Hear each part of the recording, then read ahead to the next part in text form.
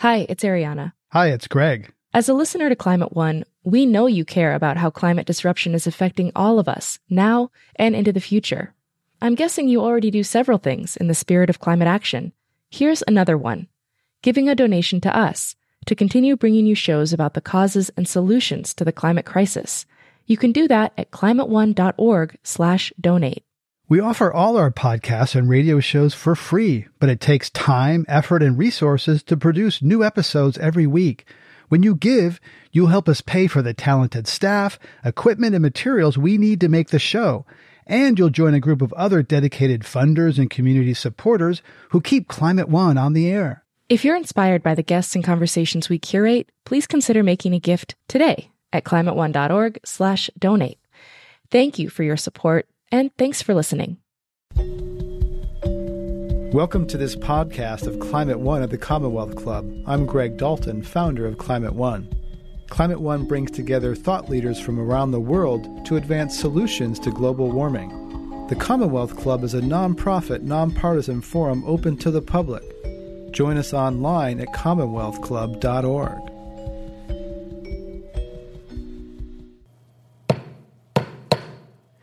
Good evening.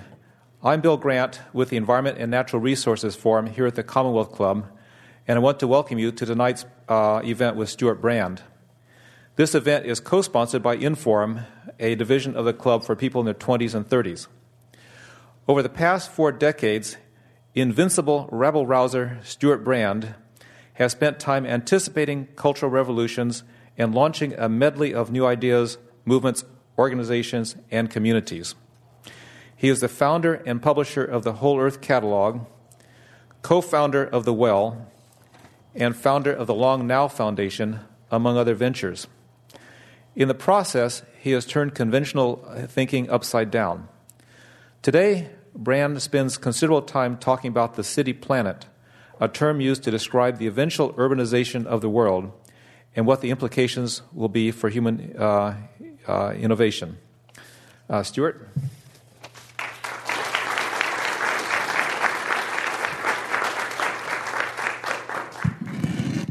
Thank you. How's our sound? Is that okay? Wave your hand if there's a problem. I really am going to talk about cities, mostly cities going on now, but the good way to understand cities is to go back to the basics. 5, 4, 3, 2, fire! We need the sound up quite a lot higher.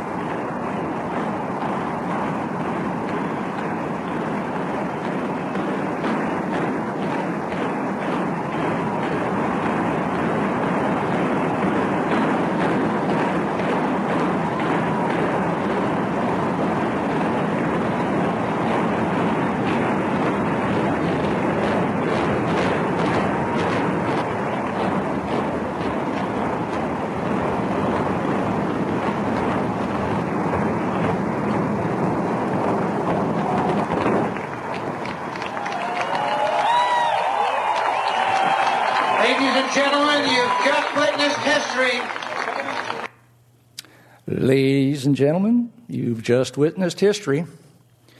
That is, in fact, the history of cities. Cities are constantly turning themselves over and constantly renewing themselves. Cities are the oldest things around. The way you find an old city in the Mideast is you look for a flat-top mountain, and that mountain was not there before the city was. The mountain was made by the city. They call them tells in that part of the world. And if you look in one of the tells at Jericho, you find basically the oldest continuously inhabited city in the world on the order of 20,000 years. Anyway, inside the tell at Jericho, as we go back in as archaeologists, there is this amazing thing. From the very beginning of Jericho, there is a stub of a tower. The stub is 30 feet high. It's 30 feet across. Nobody has the faintest idea of what they were doing. But this is a typical city activity. And you could say that many begats later, this thing begat the Transamerica Pyramid, among other city buildings. It's the case that cities, when they last well, last very well. Jerusalem has been an important city for over 2,000 years. and it's been conquered. This happens to be an illustration of about 6 of the burnings of the city. It's been destroyed 36 times. It's been run by practically every religion in the world, and is an important city now as it was then. That keeps happening. This happens to be a case of rapid physical turnover of Boston, where you see that the circle on the left shows the Old South Church, same circle on the right shows the Old South Church. That's the only building that lasted over that period of time. All the others are new buildings. Streets have stayed the same, but this is typical turnover in cities. They renew their fabric totally about every 50 years in Europe, probably faster than that here, and certainly faster than that in the developing world. So let's get to what's going on in the developing world. What you have now everywhere is a huge transition. Basically, the rural population is dropping and the urban population is skyrocketing. So we're just now, this year, according to UN figures, getting to 50% urban in the world. Just 200 years ago, it was 3% urban. 100 years ago, it was 14%. It's expected to go up to 61% by 2030, and nobody knows by the middle or end of the century, but chances are it'll level off at about 80%. That's typically what developed nations do. Because the pattern is the developed countries are the ones that have gone urban first. As you can see, by 1950, they were already 50% urban. And the less developed countries are coming along pretty darn quickly. In fact, much more rapidly than the developed countries did. And so the urbanization that we're used to was pretty dramatic anyway. That's way more dramatic now elsewhere in the world. Here's the thing I just picked up from the internet the other day, and it's showing what happened over the last 50 years of urbanization. Each of these circles is a city of 5 million, and they are increasing all over the world. You can see that South Asia and China is growing rapidly. Latin America started early and got very big very fast. This is also something I found recently. Cities are famously urbane, famously world cities, and this is a measure of that. You've got the purple ones here are the cities with 1 million or more foreign-born in them, and the green dots are the cities with 500,000 or more foreign-born in them. When you go to a big city and you hear lots of languages and see lots of different kinds of people, that lets you know you're in a big and important city. Big and important cities are pretty much how we think about the history of any particular time. And the history that we're most used to is guided by the dominant cities of 100 years ago: London, New York, Paris, Berlin, Chicago, Vienna, Tokyo, interestingly. But you look 50 years later, by the middle of the century, it was already starting to shift. And then you'll notice, by the way, that all of the cities have grown, doubled, basically, in that 50 years. The next 50 years, they tripled from what they were in 1950. So they're 6 times bigger than at the beginning of the century. And you'll notice there's a completely different makeup. Now, if you call out the cities that are from the developing world in red, that's what you see. And if you expand out, say, another to 2015, this is the expectation of what will be the dominant cities then: Tokyo with 36 million, Mumbai in India with 22 million, etc. And as far as who's in what used to be called the West and now the North, pretty much all you have left is New York. This pattern is actually a little bit familiar. If you go back 1,000 years, these were the dominant cities 1,000 years ago: Cordoba in Spain, Kaifeng in China, and so on down the line. Who was in the West then? You'd have to bend it, but you could say that maybe Cordoba and Constantinople. In other words, the rise of the West is over. This whole thing of Europe and North America dominating history with its cities has basically passed, changed the world, and we're now into something much more medieval feeling. The next few decades, this is a map which is showing the circles in red are showing where the expected growth is. And as you can see, it's in the south.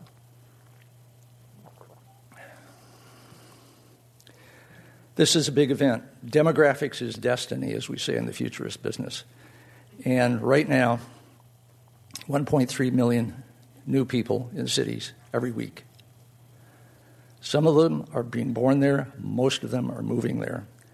Added up, that's 70 million a year. It's not just this year. It's not just this decade. It's several decades in the past, and everybody expects it to be several decades in the future. This is a huge event going on around us. One of the things that's driving it, and that it drives back, is the whole question of globalization. Basically, nations are softened and cities are strengthened by globalization. And even NGOs now go increasingly straight to the big cities where the needs are and where they can efficiently purvey what they have to offer. The difference is that nations are defined very much by boundaries, and cities are defined very much by their economic activity, which is like a node. It's like a center. And so the planet that I grew up thinking about was one that was pretty much defined by its national boundaries. Then we had the Apollo program, and we started to see the world this way, where boundaries dropped away.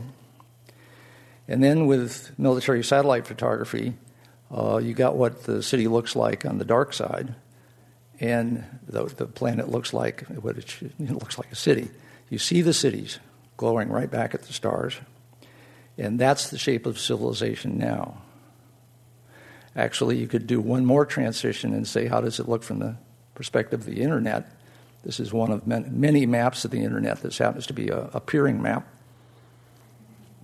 that shows very strong connections between mainframes and connectivity and peering between the bottom right triangle there is between Europe and North America, and somewhat between North America and Asia.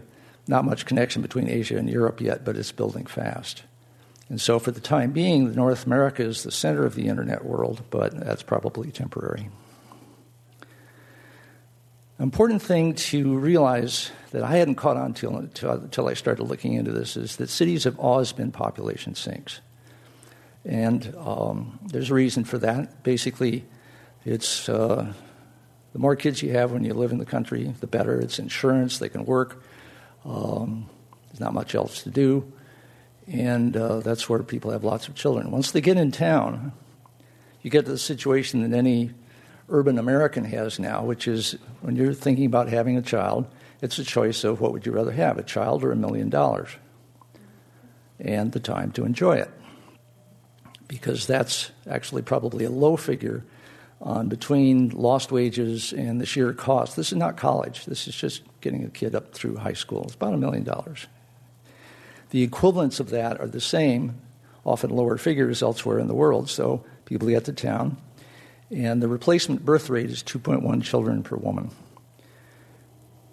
All the last few decades, rapidly now, the birth rate as people move to the cities, the women move to the cities, get liberated, decide they want to have fewer kids and educate them. Meanwhile, they've got jobs and they're running various organizations.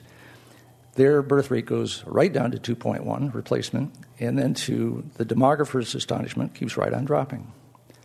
And so in parts of the world now, like in the developed world, in Italy, Spain, Germany, certainly Russia, certainly Japan. Italy, I think the replacement, the birth rate is now 1.3 children per woman. That's radical.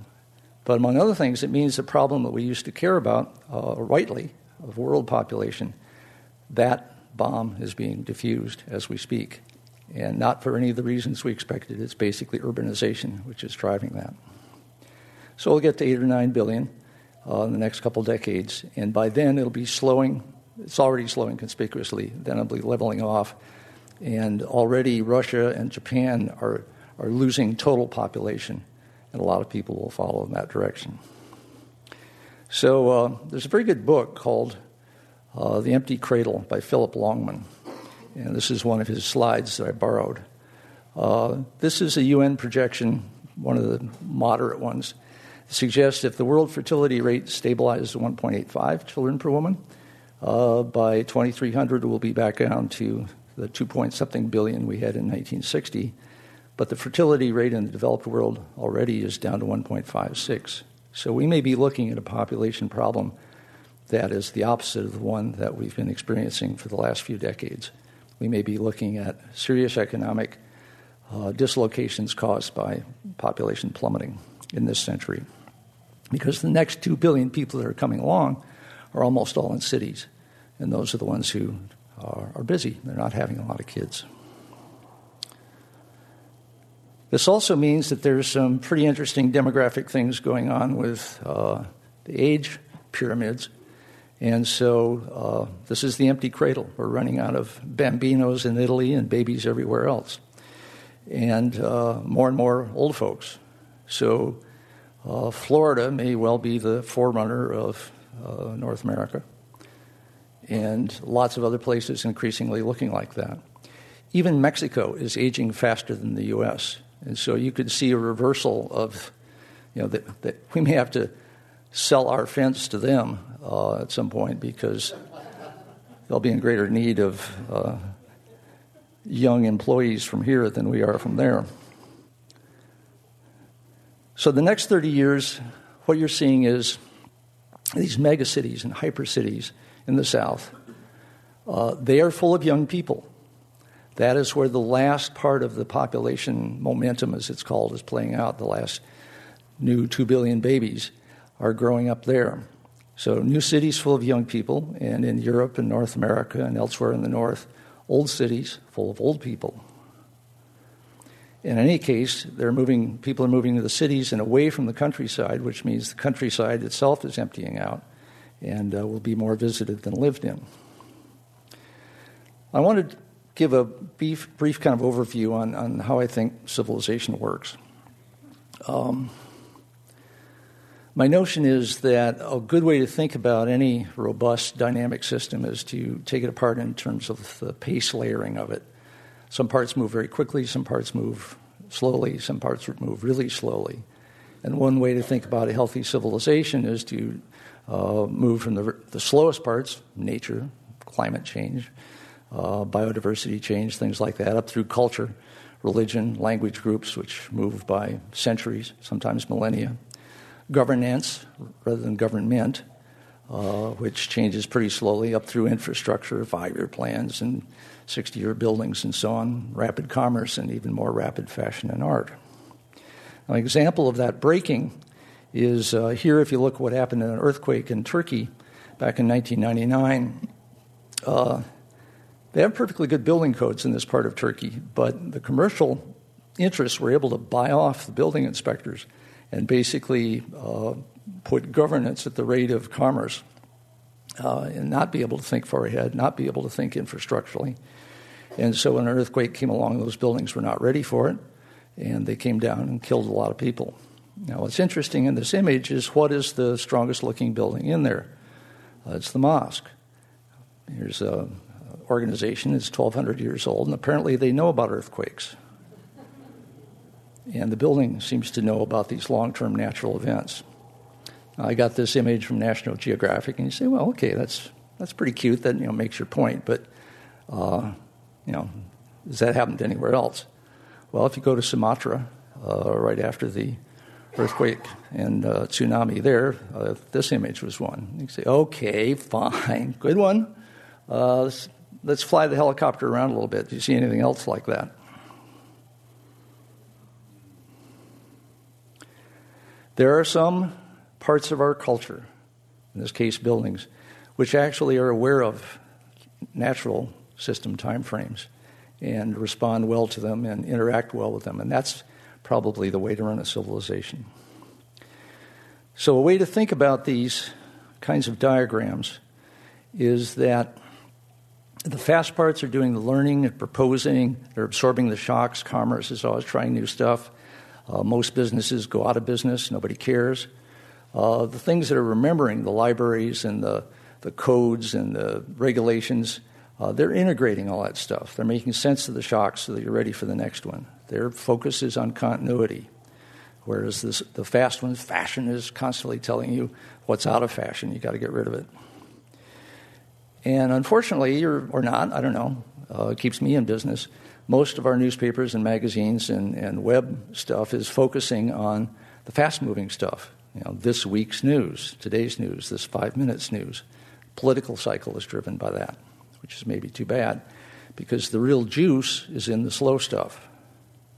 That's the power, that's the culture, that's the governance, that's the infrastructure.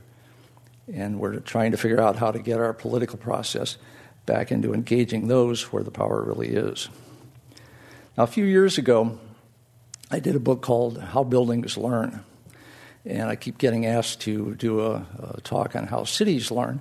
So I thought, okay, well, how can I think about that? Maybe I can use that diagram of civilization and figure out how to change it so that it'll work for cities. So I looked into what cities really are. And there's a lot of books with titles like this. Basically, civitas, citizen, civilization, cities, it's all the same word. And so when you look back at the history of cities, starting for us with Athens and the city-state, and then on up to the city-state of Florence in the 14th century, and Venice, and a contemporary city-state in Singapore, cities have often been more dominant than the nations they were in the thick of, and they are often the ones that drove history, and we would say that was where civilization was happening. So I wound up saying, okay, since cities and civilizations are close enough, I can use the same diagram to talk about how cities learn, except that the whole idea of the hot New York minute, cities move really, really quickly, and that's part of their function. My suggestion is that cities basically distort this diagram to emphasize the fast stuff. This is where fashion is going on. This is where commerce is jamming. And we keep nature at a certain distance. And as a process, then what the cities are doing is teaching the society around them. Okay, here's a classic case, San Francisco Bay Area. We always have sinister music with this kind of thing. There's cancer growing on the land, but what if you change the music?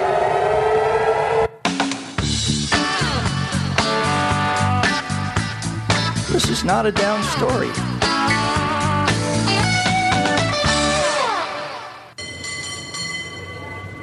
A little bit of cable car sound there. It's an up story. Rapid growth is what cities do. And, for us at least, we think it's pretty much okay. And how can we say it's not okay somewhere else? When you're growing up in a small town, you know you'll grow down in a small town. There's only one good use for a small town. You hate it, and you know you'll have to leave. That's my friend Lou Reed talking about where the people came from to move into San Francisco and Chicago and Seattle and Los Angeles and Phoenix and all these other places have been growing like mad. The American countryside is emptying out, and where they're going is an interesting concept referred to as the megapolitan areas. We're here in NorCal. We've got three major ones on the West Coast, Southland and Cascadia. And turns out if you overlap the interstates on these things, you get a sense of how these major conurbations came to pass. This is the urban landscape of North America. But North America is a tiny event. Here's where the action is. All over the world, here in Togo, Africa, the countryside is emptying out. The villages are emptying out. In South Africa, in Saudi, in Oman, in Syria, in Turkey. Central Russia, when the central economy collapsed, a whole lot of subsidized cities out in the middle of the Soviet Union basically emptied out right away. Same thing happened in East Germany. Spain has empty places. Newfoundland, you can tell by the bright buildings, but there's nobody in them. Likewise in the Faroe Islands. Bolivia. China, 300 million people moved from the countryside to the cities in the last 40 or 50 years. They expect another 300 million people to move from the countryside to the cities. And so you're seeing this all over China. Well, what's going on?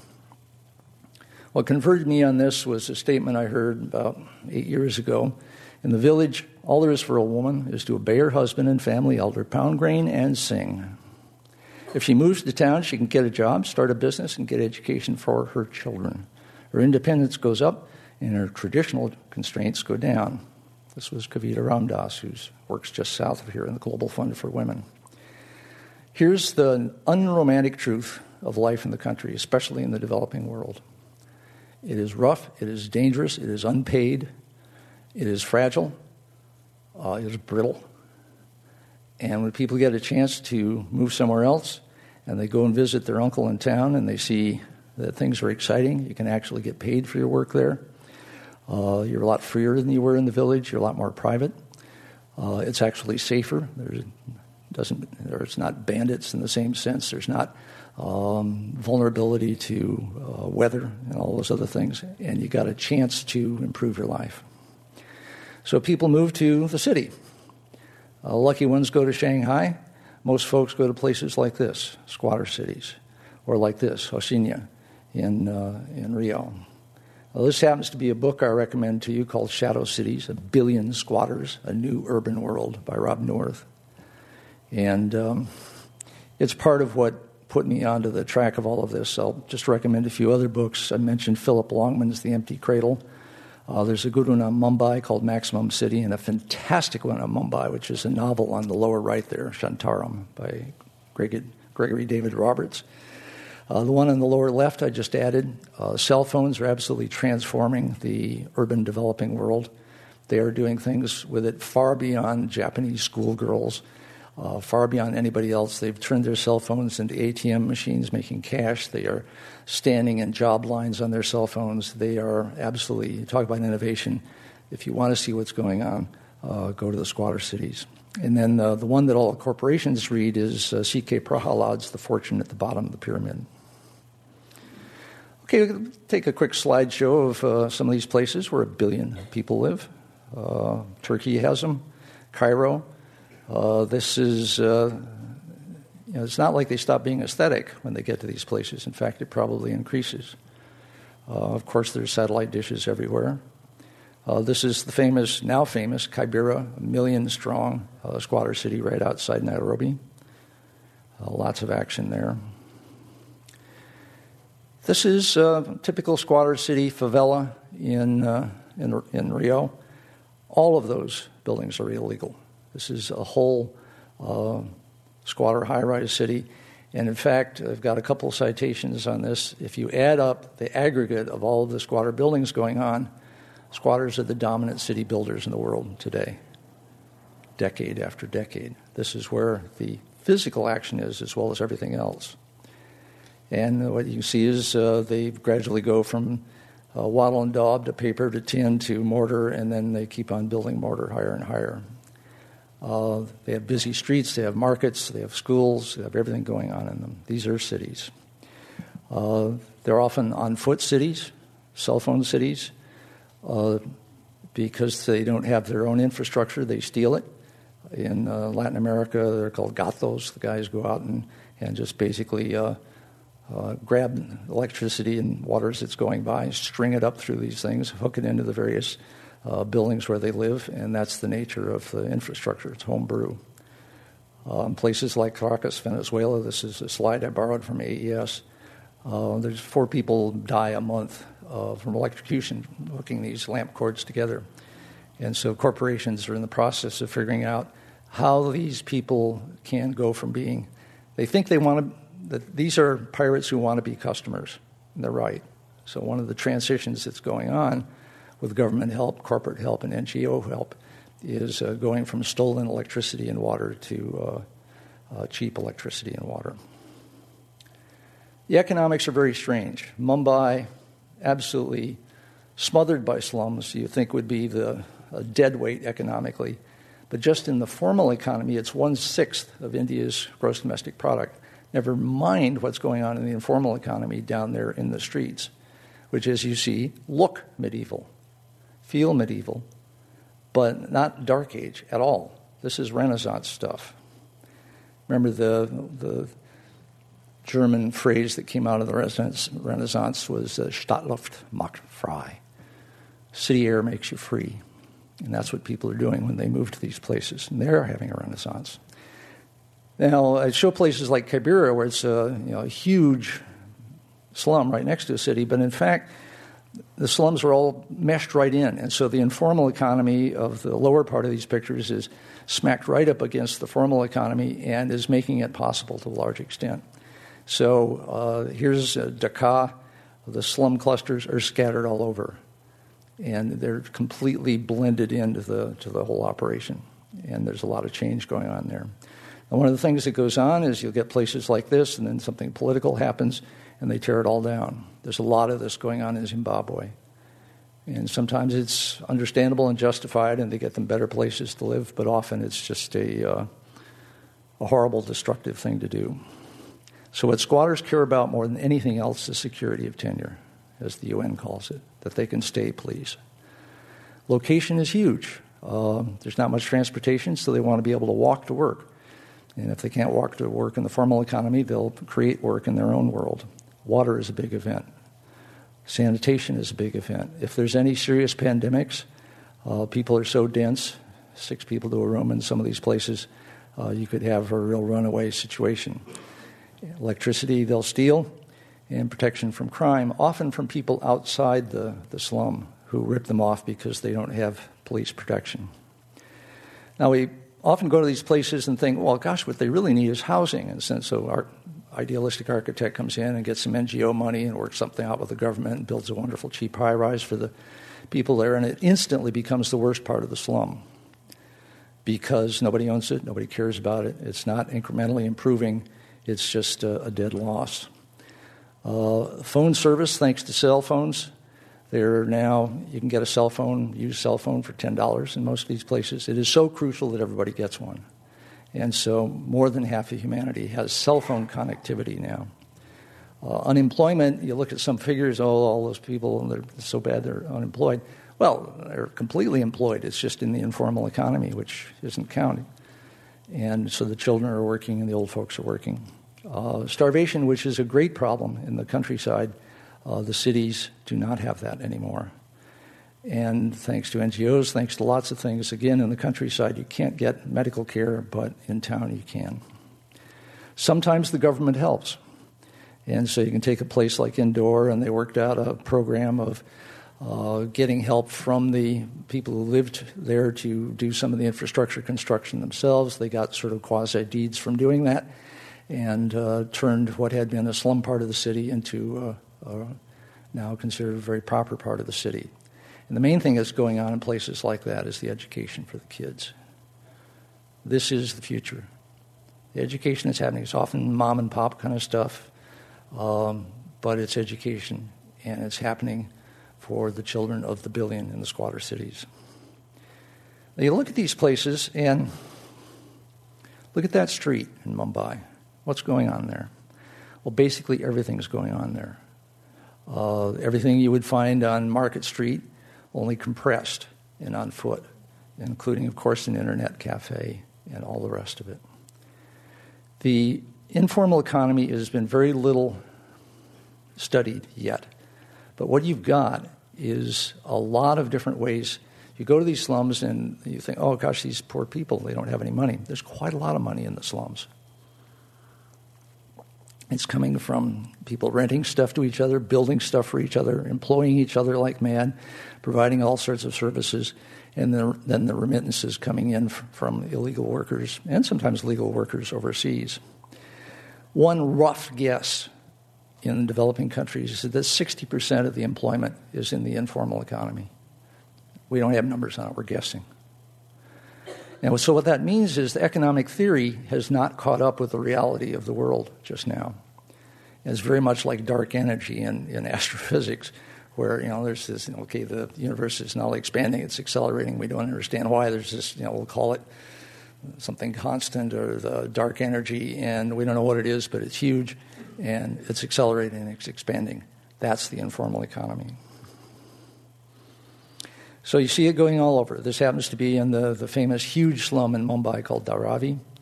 And, you see everything from hair cutting to people making mattresses out of cloth scraps. On the lower right there, the huge laundry area where the laundry is done for the entire city. And economically very, very busy. Even in Kibera, people are working, people are selling stuff to each other and to the formal economy. It stinks. Now you can see this and say, oh gosh, that's pretty great. There's a lot happening there. If you go there, it's rough. It smells awful. But people are smiling. They're doing lots of stuff. They're not a population crushed by poverty. They're a population busy getting out of poverty as fast as they can. It takes a while, but they're doing it. And you see things like this. They are taking the possibilities of phones and moving them in all directions. This is a picture from Jan Chipchase taken in Delhi, where there's an entire street where, if we break our cell phone, that's pretty much it. We throw it away. There, a broken cell phone, everybody here knows how to repair every kind of cell phone there is at the, down at the chip level. And so that's why you can get cell phones for $10 in these places. And then people find various ways to share them, and they're moving the chips in and out and turning them into money and so on. This happens to be one of Jan Chipchase's photographs. It has gotten to the point where people's street addresses is their cell phone number. They're way ahead of us. These are folks who live in cyberspace physically.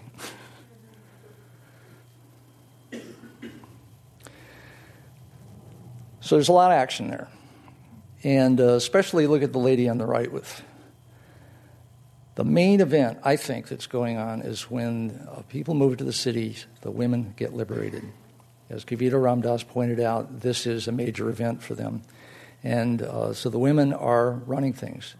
They are the ones who get the microloans. In Kenya, legally, only women can get these kinds of loans because they're the reliable ones. They form these credit circles, and they're the ones who will pay it back. In some countries, it's illegal for a woman to own property, but they are, in fact, the best keepers of property. So 1 billion people, and they are in motion, and they're being joined. 1 to 2 billion more are expected in the squatter cities. This event is not even beginning to be over. These places are where so much action is because I think they are doing exactly what we did in San Francisco in the 1840s and 50s, which started as a shanty town. They are generating their own economy. They are organizing their own situation. They are building incrementally, which means with great adaptivity. They're providing support for each other in terms of not the tribe, but of the nuclear family that collects in town and by neighborhoods. And since governments are not stepping up, the religious groups are. Something like 10% of humanity is Pentecostal Christian now, and they are taking care of business. In the Islamic countries, it's Islamicists, places like Morocco, and Shivaji cult in places like Mumbai. Religious groups are taking care of business. This isn't necessarily missionaries. These are, those many are. It's typically local groups. So besides being population sinks, cities are wealth creators. They always have been. That's what they do. And as a result, all of this new city action, this is where billions of people right now are busy climbing out of poverty, and not via property. It's via this other thing. And so there's a lot of transformation, and with all the horror and crime and every other thing that goes on with this process, I mean, it really is Dickensian. This is London in the 1840s. It's tough. But people are rising up, and they are being inventive as hell. And one of the things we can do if we're interested in innovation is pay close attention. As an environmentalist, I'm interested in cities anyway as green events because they're so dense. But if you want density, go to Mumbai, where you got 1 million people in a square mile. Obviously using minimal amounts of material and energy. They're recycling everything, and they're coming up with new ideas. I'll give a local example of that. The whole notion of new urbanism rose out of my neighborhood, which is just across the bay in the Sausalito houseboat area. Like all such places, we have our own music. Otis Redding wrote sitting by the dock of the bay in the houseboat community in Sausalito. Now, I live right there in a tugboat with my wife. And for a long time, a couple years ago, our neighbor on the South 40 dock was Peter Calthorpe. Peter had been in various neighborhoods in San Francisco trying to make them work as neighborhoods, failing and failing and failing. Then he gave up and came and lived on the dock. and realized that there actually was a community there, partly because everybody saw each other face-to-face walking up and down the dock. And so he developed the idea of walkable communities, and rapid transit served walkable communities. And so one whole wing of new urbanism came out of Peter's experience with a local squatter city in the Bay Area. And so he's making places that have the equivalent of a dock in them where people live with relatively high density and mixed use. We have mixed use in Sausalito because we didn't take coding seriously. 400 houseboats invaded in the 50s and 60s, and then only later got gradually legalized and gentrified, the typical sequence that goes on with squatter cities. I think there's something missing from the studies that are being made of the so-called ecological footprint, and it's this, that we've been looking at the ecological footprint of cities and worrying about how big it is and how to make it smaller and so on, and that's great.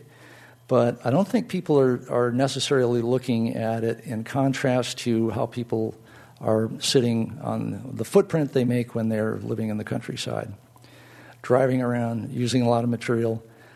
Typically, I think it's not just suburbs that are relatively expensive, but a lot of the way out there in the countryside folks are leaving a larger footprint than they need to, and that may be one of the reasons they're moving to the city, not out of necessarily goodwill to the environment, but because they want to be in a more economically dense action, and part of that is a kind of environmental efficiency.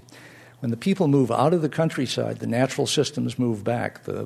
In the developing world, where every place where the shrubs and trees are being cut for firewood, people move away, those things come back. Places where they're killing wildlife as bushmeat, people move away, the wildlife comes back. And so I think that there's some prospects here that we can see more about. So the sort of summation is that cities are transformative. They're transformative for the individual, especially for women. Families develop the process of having shared income from a variety of people in the family at various times. They get the advantages of fewer children and more education. And in the society where this is happening, you get more wealth happening, you get participation in the globalization in the world city. There is lower population pressure thanks to this and lower environmental impact. What drives all this? People are not moving to town because they're being asked to. In fact, they're usually being told not to in most of the developing world. Don't come here, we can't take care of you, go back to wherever it was you were and don't bother us anymore. What's driving them into town is the chance to get paid, to get a job, to get some opportunity, to get some education for the kids, to get out of the static situation they're in the countryside. They see the actions in town and the bright lights, and they go to the bright lights, and they're right to. So in terms of the green perspective on this, is there an environmental strategy? I think the first thing we need to do is get more sense of what's really going on, pay attention to it, collect the data, and then do a couple of things. One would be to go out and increasingly preserve and prepare the natural systems in the now empty countryside, because people will come back. They may only visit, but they'll start making impact again, and what you want to start taking the advantage of this time to protect it. And this is also because of all of this huge transition in the cities, even in the developed world like here, this is the chance to use some of this wealth that's being generated to make the cities themselves really green and really humane. And so you can start to see things like this. That happens to be in New Zealand. I'm going to give the last word to my friend Brian Eno, who has some perspective on all this.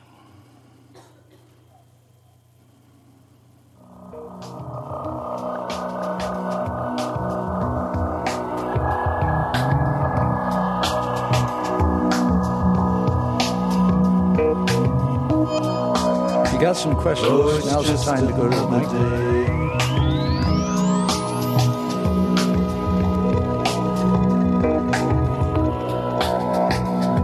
It's just another day on earth.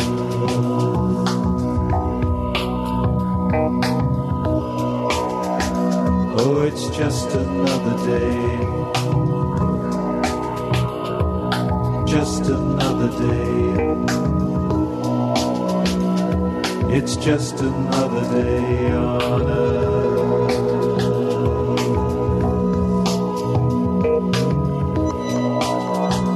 Oh, it's just another day on earth.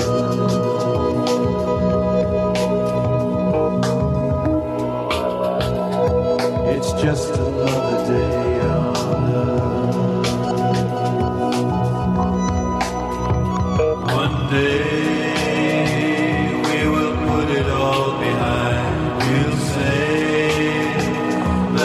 just another time. We'll say that was just another day on earth.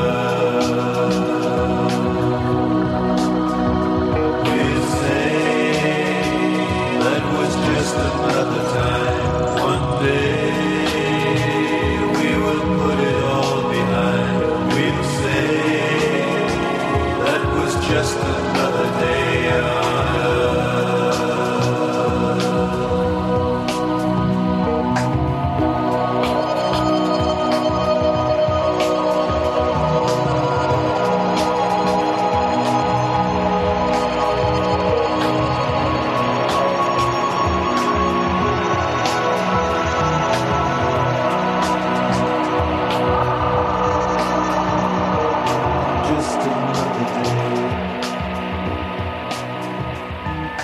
Just another day.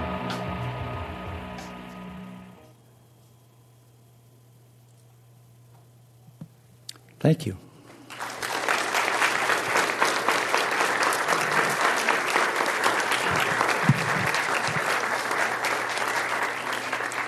Questions?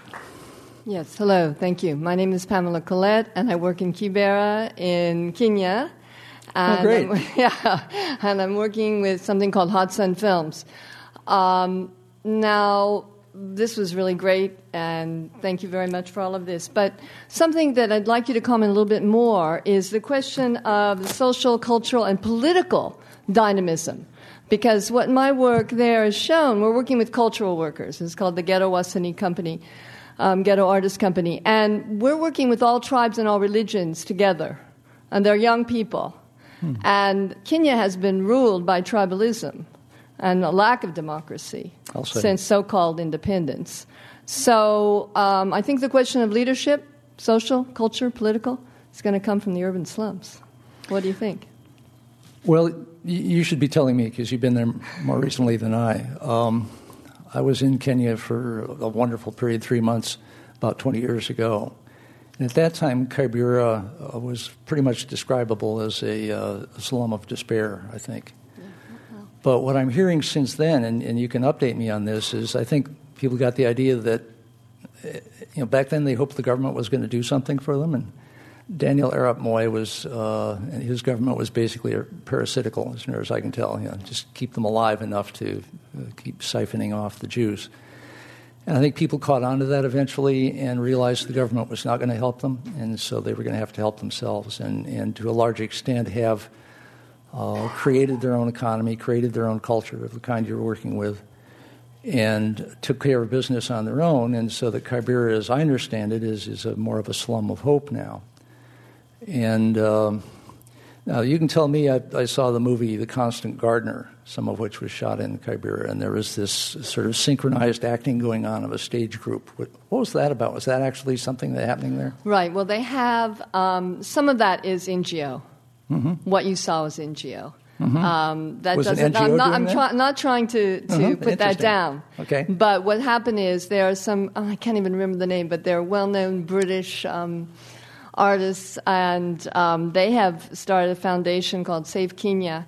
And what they do is then they get local talent, local people. Sometimes they write the stories, sometimes they're written outside. And then they go around and do plays and stories about HIV/AIDS and that sort of thing. And they get small money for doing that. So that's quasi-indigenous, not completely indigenous. But the people that I'm working with, it's completely indigenous. Sounds great. How leadership emerges in these self-organizing situations, I think, is going to be increasingly interesting. I mean, in some areas it's organized crime. In Mumbai, I think organized crime is responsible for a lot of how the slums work. In the favelas in Brazil, when it works, it's great. The favelas are the safest part of town because the cops are kind of corrupt in downtown Rio, but in the favelas, the drug guys are corrupt in their own way, but they like having sort of law and order in their streets. And some of the stories I got from Rob North and others is that there are some people who work in the formal part of Rio, and they're part of the formal economy, but they keep a home in the favela because it's safer.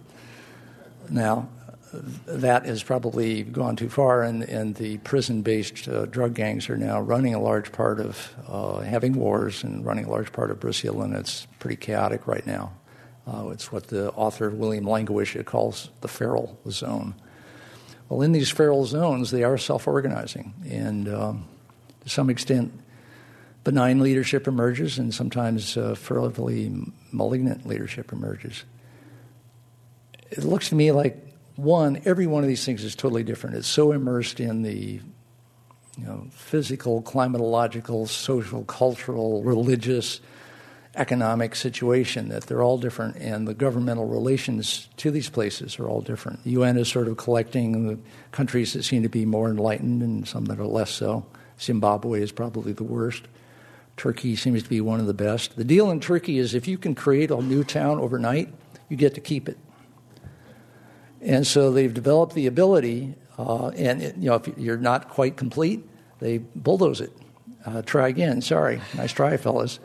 And so people learned how to, and this takes leadership. Okay, everybody all at once now. 1, 2, 3, do it. And you have a new city by dawn. The cops come around and say, okay, we got it this time. You get to keep it.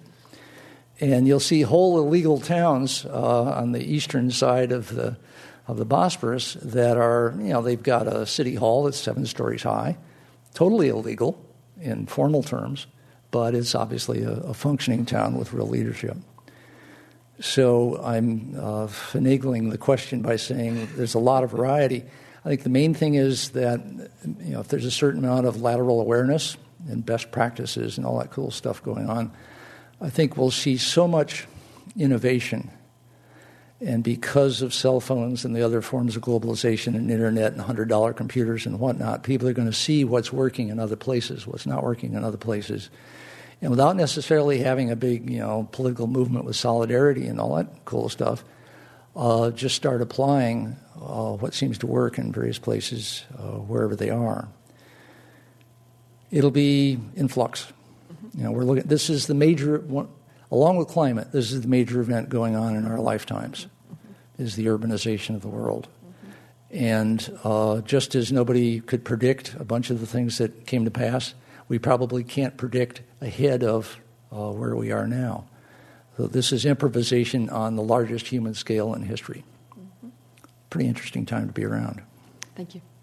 Next question. Thank you for coming, Stuart. I'm a fan of Friday night, Long Now events, so I hope these people appreciate some of those are pretty creative and wonderful as well. So thank you. Thank you. As I listen to those wonderful speakers and I listen to you this evening, the one thing that keeps coming back to me, having been a long-time government manager, is the issue of governance. Yep. And I see sort of the evolution of, and you did a nice job of talking about the evolution in the Bay Area from the urbanization, the evolution of urbanization, but you probably could also do a chart that would say, has the governing of the system of the Bay Area kept up with the evolution of the urban environment? It's becoming obviously significantly more bureaucratic and regulatory. You know it, and the rules that drive the system today are as much into control. There's no better place specializing in that than our dear Marin County. But you look at, as you stand back and you talk about the communities of billions of people, the models of governance becomes really, really interesting. Are there people studying governance? Are there people that can learn from governance? It seems to me the World Banks and all those institutional organizations are really out of the loop as the world is evolving today. Is that, I mean, how do these nations, if they want to develop a governance model that can take advantage of and encourage and grow the prosperity they all want? A hopeful note for me was there was a sequence of UN reports on slums and squatter cities and the poor of the world. And in 2003, they did a report based not on just the conferences they were having and what the various governmental representatives were saying. Sorry about that. I didn't break it, right? They weren't taking just the government perspective. They decided they would actually do some case studies. And so they sent out 36 teams to various squatter cities and slums around the world to go and hang out in these places and get through the mistrust, because these are folks who've been lied to by everybody. And, hi, I'm from the UN. I'm here to help. Yeah, right. But hi, I'm from the UN. I'm here to learn. How do things actually work here? Well, it all depends. You got to talk to so-and-so. And they hung out for weeks and months and came up with economic analysis of how the slums actually worked. And that's the 2003 report that I cited in here from the UN. And that was the one where the first time you started to see the acknowledgement of how much organization was already in place and how much resourcefulness and how much energy, in the sense that you need to help provide security of tenure. And then if you ask for the help of the people who live in these places, they'll meet you more than halfway, because they've got all of the ambition and all of the focus in the world. As C.K. Prahalad keeps pointing out, people imagine that poor people are stupid. Boy, is that a mistake. You can't afford to be stupid if you're poor. You can afford to be stupid if you're rich. But these are folks living on the edge, and so the ingenuity and energy that is there is boundless. And it is not easily, but can be, it's already self-directed to a degree. You take that and work with it as a good listening government person, and as happened in the one place I mentioned in India, you can go a long way.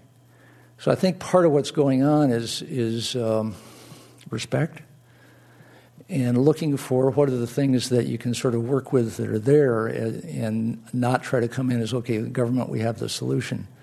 Ivan Illich told me about what happened in Mexico City after the earthquake they had about 25 years ago, major earthquake.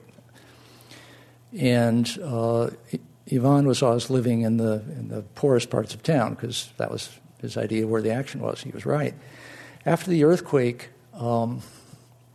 those were the parts of town that got themselves back on their feet first, because they weren't counting on the fire guys coming, they weren't counting on the cops coming, they weren't counting on NGOs coming. They were used to taking care of things on their own. And so those parts, the poorest parts of Mexico City, came back to life right away and started repairing the damage and taking care of business, taking care of other people. And then, unfortunately, the officials showed up and told them to stop doing all of that, and they would now run things, and so everything kind of came to a screeching halt. So, and we had the same thing here. I happened to be in the middle of the 1989 earthquake here in San Francisco, and it was the local volunteers who were doing all the rescuing.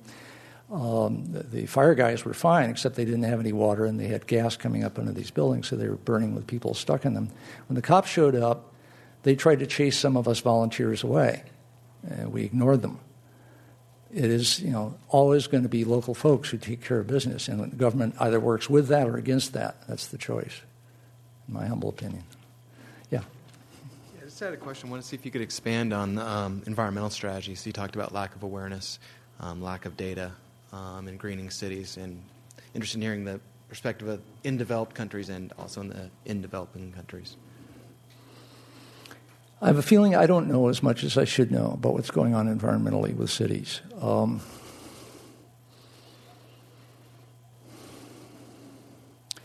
The North American environmental movement has been focusing on the sprawl in the suburbs and to some extent what they call exurbs, which is fine, because I think greater density and greater mixed use and all the stuff that new urbanism is pushing, as we learned from the docks in Sausalito, really do work. And Manhattan is probably the greenest population, the greenest city in America, because it is so dense. And people don't drive and all the rest of it. But the comparative studies I've been looking at, I haven't found them yet. Somebody might come up with them. Haven't been made of the impact of people out in the boondocks.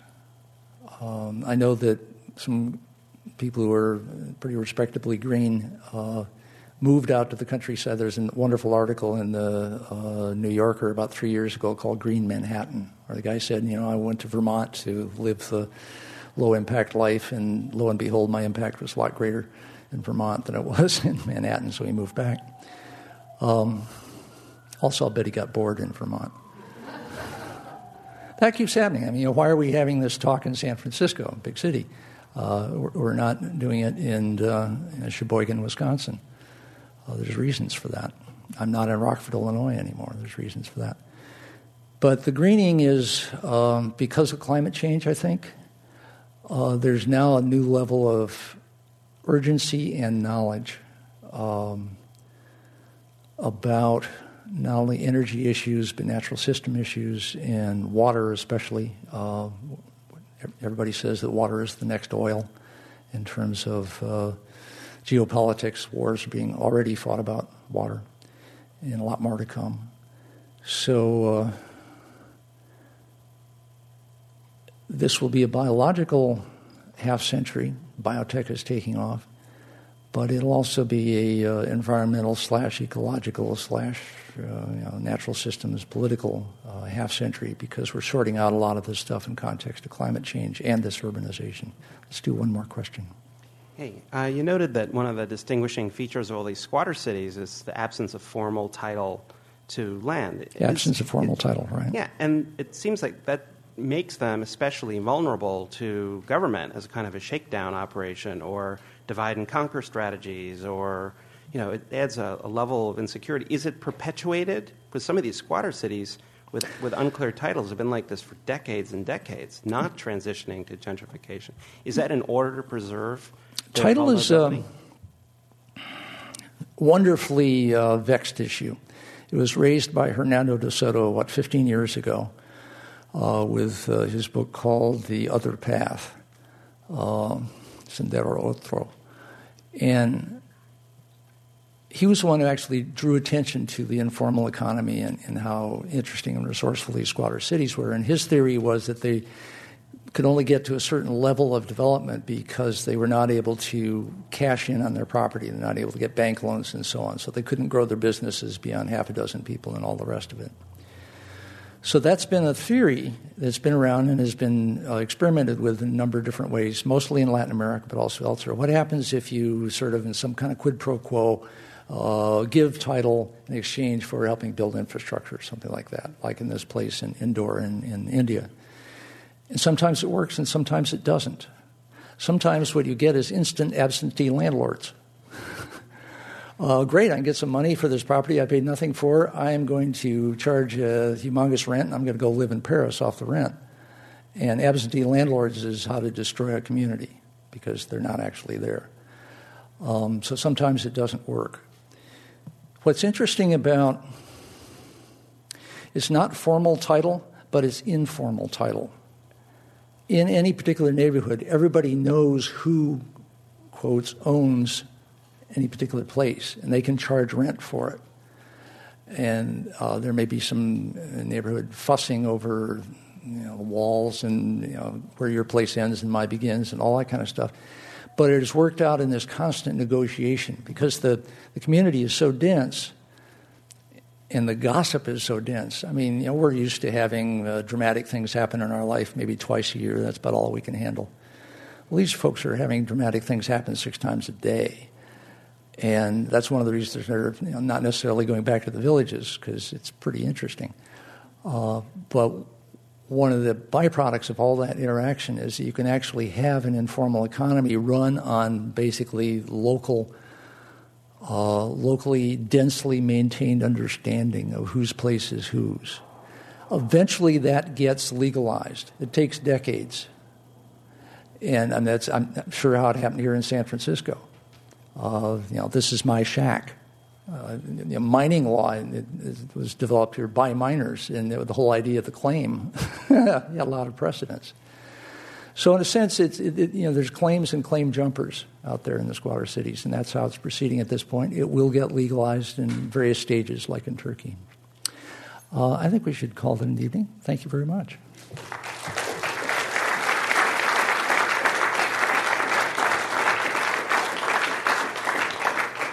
Thank you, Stuart, for this insightful and thought-provoking presentation.